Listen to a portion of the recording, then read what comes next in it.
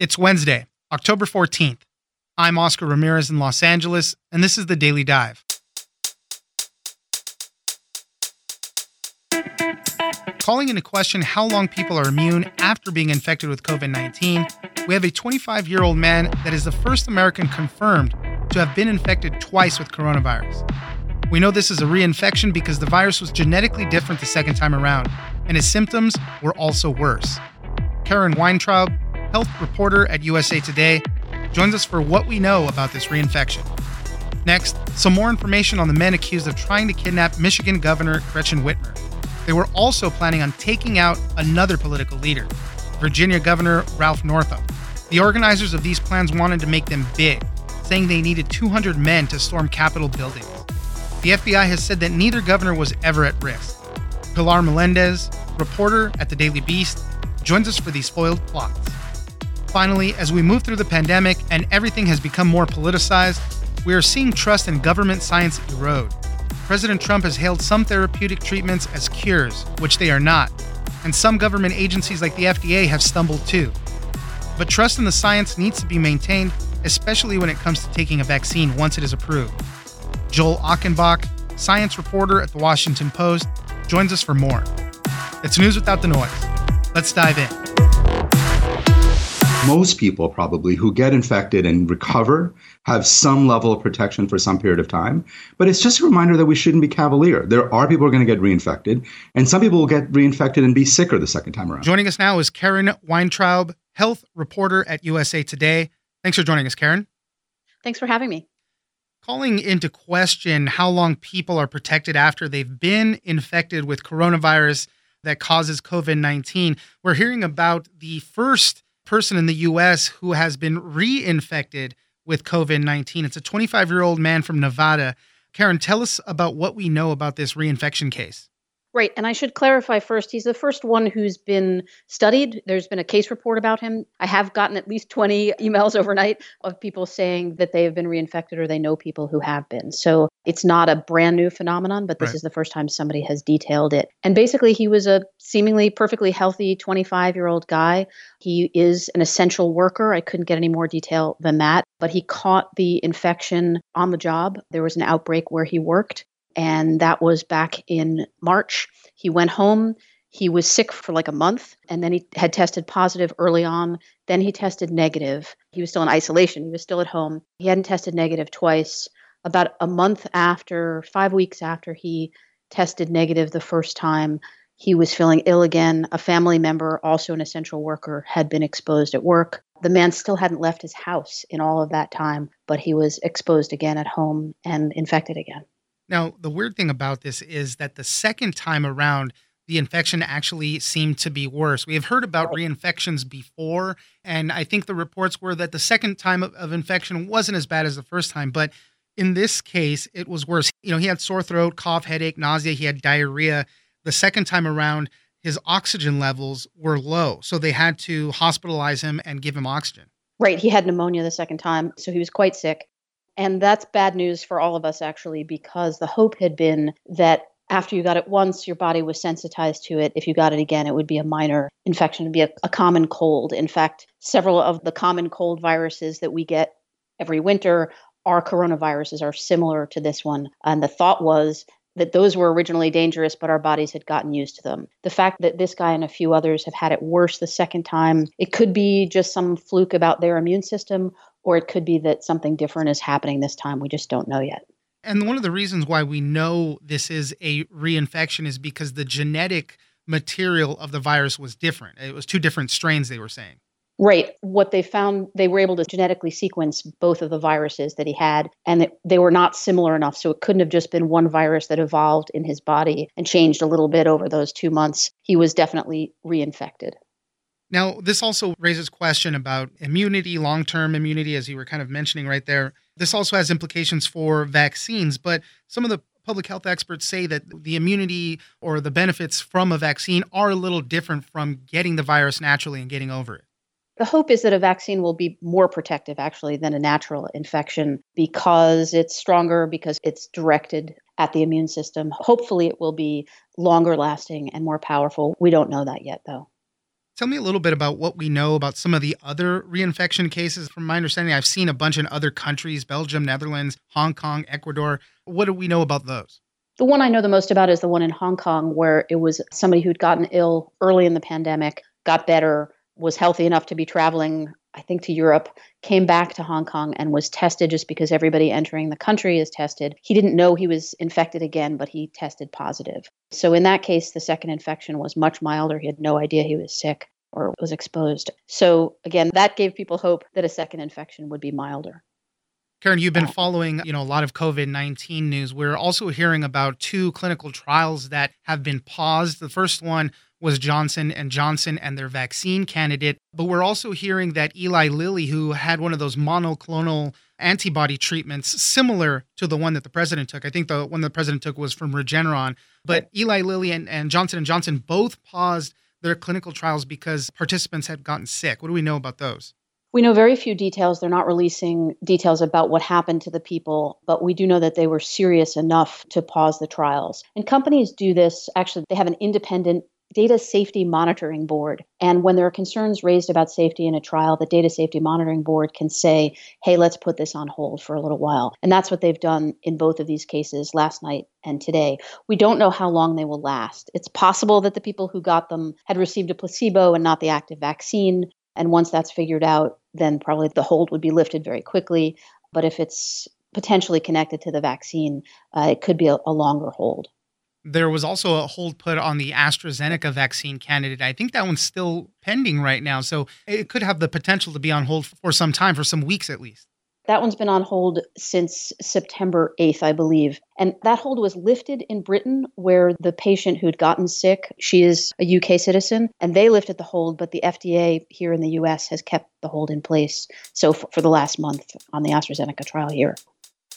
Karen Weintraub, health reporter at USA Today. Thank you very much for joining us. Thank you.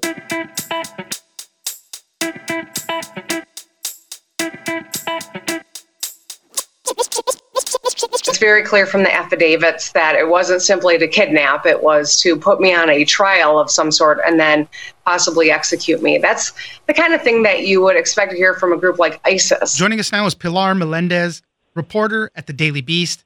Thanks for joining us, Pilar. Hi, thank you so much for having me. We're learning a little bit more about the men that were accused of conspiring to overthrow the government. They wanted to kidnap Governor Gretchen Whitmer. They wanted to put her on trial for treason. They were also talking about taking out another political leader. This was Governor Ralph Northam from Virginia. We're learning this from an FBI agent briefing us more about the case. Pilar, tell us a little bit about what we know about the plot against Ralph Northam, and then we'll go back a little bit and kind of set the stage and learn a little bit more about what these guys were planning. So today was a federal hearing for some of the men accused of plotting with a local militia group to kidnap Whitmer before the election day. And during this hearing, one of the FBI agents involved in the month-long investigation into these men said that during one of the group meetings, a lot of them discussed a couple of Democratic lawmakers they thought were unjust and were using their control as governors beyond the realm to lock down states during the coronavirus. And in addition to mentioning Whitmer, they also mentioned Virginia Governor Ralph Northam, and only in the way that, as the FBI agent said, only in the way saying that the governors of Michigan and Virginia were not using their powers correctly based on the lockdown orders, and they were extremely upset with the way that the lockdown orders were being held. So those were 2 possible targets that they were considering. And from the FBI's understanding, they wanted to potentially kidnap a sitting governor and then remove them from office. We don't know too many details about if there was a more developed plot for Northam, but we do know that in Whitmer's case, that they wanted to kidnap her and then put her on trial for treason. They thought that what she was doing and the steps that she took to kind of curtail the coronavirus were abusing her powers, and they felt that they had a need to overthrow the government, to storm the Capitol building in order to regain some sense of control and balance the power in Michigan. Tell us a little bit more about how the FBI got involved in all of this. From what the affidavits and what it seems the investigation is trying to allude to in court documents is that this was a very large operation. It involved 4 or 5 militia groups around Michigan or in that area, plus at least 6 men that were not involved with militia groups that were trying to coordinate together with them to try to overthrow the state capitol, kidnap Gretchen Whitmer, and potentially also having discussions about kidnapping the Virginia governor. That being said, while this chatter is against government institutions for militia groups is not abnormal, once it became clear to one militia member that this was going past rhetoric and delving into actual concrete plans to incite violence, this militia member turned into an informant for the FBI and started recording conversations between specifically these 6 group members that were not part of the militia and their plans to overthrow the government and law enforcement components. So as this investigation went on, we have recordings from these different individuals about specific plans that they were going to do, seeing iterations of plans, one iteration being that they were going to kidnap Whitmer on a boat and take her in a boat and leave her in the middle of Lake Michigan. Another iteration was one of the members would pose as a pizza delivery man and then kidnap Whitmer. This way, while they initially thought that they were going to storm the Capitol building, they then decided the best way to kidnap the Michigan governor would be in her vacation home, which would be more secluded. And again, these are all very detailed. We have a lot of information in court documents and from what the FBI testified today about this very intricate, elaborate plan that also involved trainings, that also involved unsuccessful attempts to make IEDs, homemade bombs. So this informant really helped a lot and really shaped an investigation and a later prosecution that's going to be kind of hard to poke holes through. It's very clear that these 6 men had a plan to kidnap the governor. What do we know about some of the individual men, at least the original 6 that were helping to get these plots together? My understanding is that one of them was homeless, living, in the basement of some business, things like that. That's Adam Fox. So he's considered the ringleader of this organization. These 6 men that weren't part of the militia, obviously these 6 men were charged in tandem with state charges for 7 other men that were involved with one specific militia group. But these 6 men are particularly interesting because they kind of try to recruit militias to help them in their plot. So Adam Fox is considered the ringleader. He was homeless at the time, living at the basement of a vacuum cleaner store that he was helping, working at. And at one point, the affidavit says that he even tried to consider ways of cleaning out the bottom of the basement that he was kind of squatting in to work out of and try to make that part of the group and the plot as well. Another individual, Barry Croft, is from Delaware, and he seems to be the only individual in this whole scheme that is not from Michigan specifically. And from what he was a long truck driver, and I talked to some of his friends from high school last week, and they all described him as a very quiet guy who didn't seem particularly angry, and they all expressed shock that he was the kind of individual that would turn out to be this way. But at the same time, their shock wasn't completely out of the blue to them because he always seemed to gravitate towards people that were bigger than him, more of the bully types in high school. So this kind of just speaks to this mentality of there was a clear figure and then a lot of people that kind of delved into his plot. Pilar Melendez, Absolutely. Reporter at the Daily Beast. Thank you very much for joining us. Thank you so much for having me.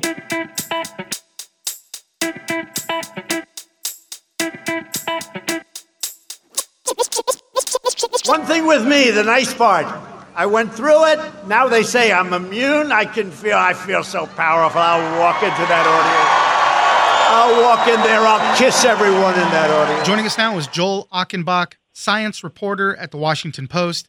Thanks for joining us, Joel. Great to be here. Thank you.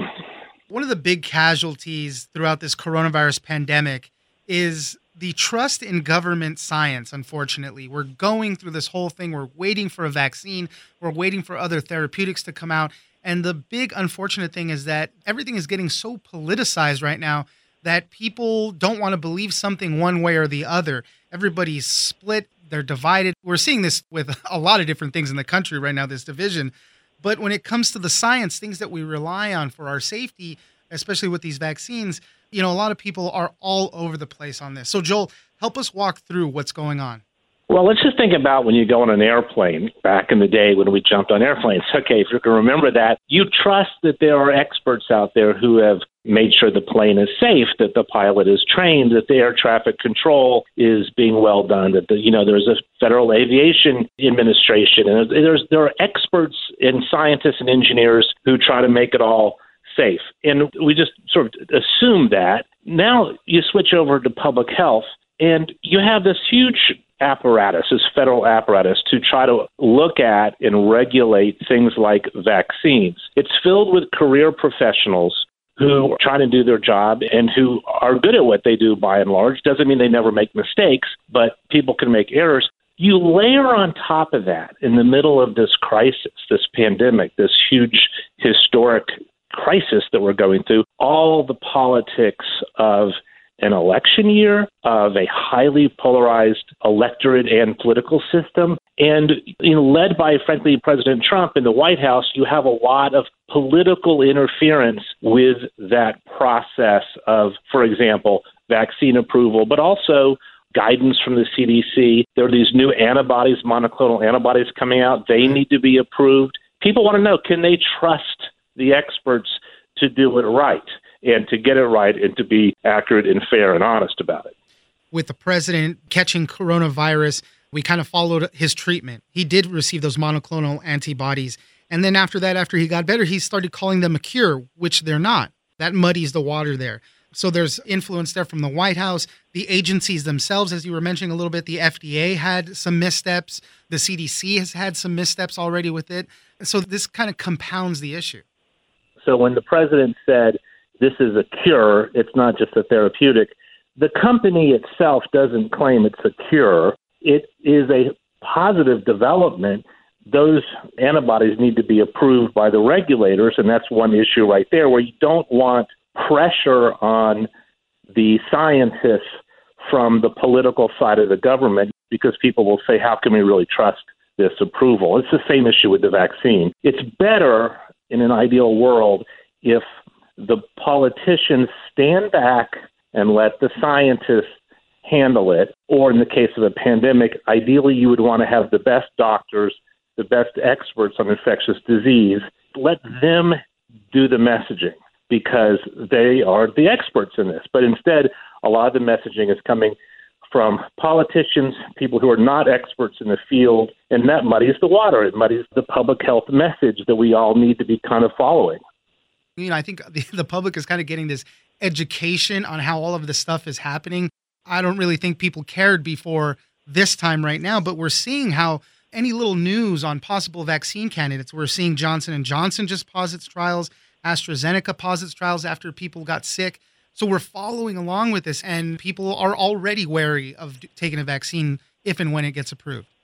There's a trust but verify approach to life that is probably sane. You want to be your own best patient, figure out what exactly is this drug I'm taking, what is this thing that's being injected into my arm, do some due diligence on it, right? But in the case of the vaccines, there's been a lot of pressure to hurry up, let's get it done. And of course, we all want a vaccine done. But one thing people may not understand is that you can't really rush a randomized trial involving a vaccine because people have to have time to live their lives and get exposed to the virus. And if they're on the placebo version of the trial, they might get sick. But if they're on the vaccine version, the actual real drug that is supposed to prevent infection, maybe they won't get sick. And you look at 30,000 people and you say, is there a pattern here where the people who got injected or swallowed it, I'm not sure how they actually take the vaccine, those people are having a lower rate of infection. That's how you know that it appears to be effective. You also have to see, well, are they showing side effects? Maybe the side effects take a couple of months to show up. So you actually cannot rush it. You have to let it sort of spool out at its normal rate, the way these trials work. Joel Achenbach, science reporter at The Washington Post. Thank you very much for joining us. Thank you so much for having me. I really appreciate it.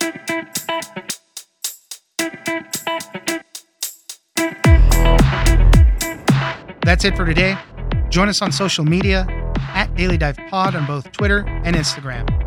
Leave us a comment, give us a rating, and tell us the stories that you're interested in. follow us on iHeartRadio, or subscribe wherever you get your podcasts. This episode of The Daily Dive is produced by Victor Wright and engineered by Tony Sorrentino. I'm Oscar Ramirez, and this was your Daily Dive.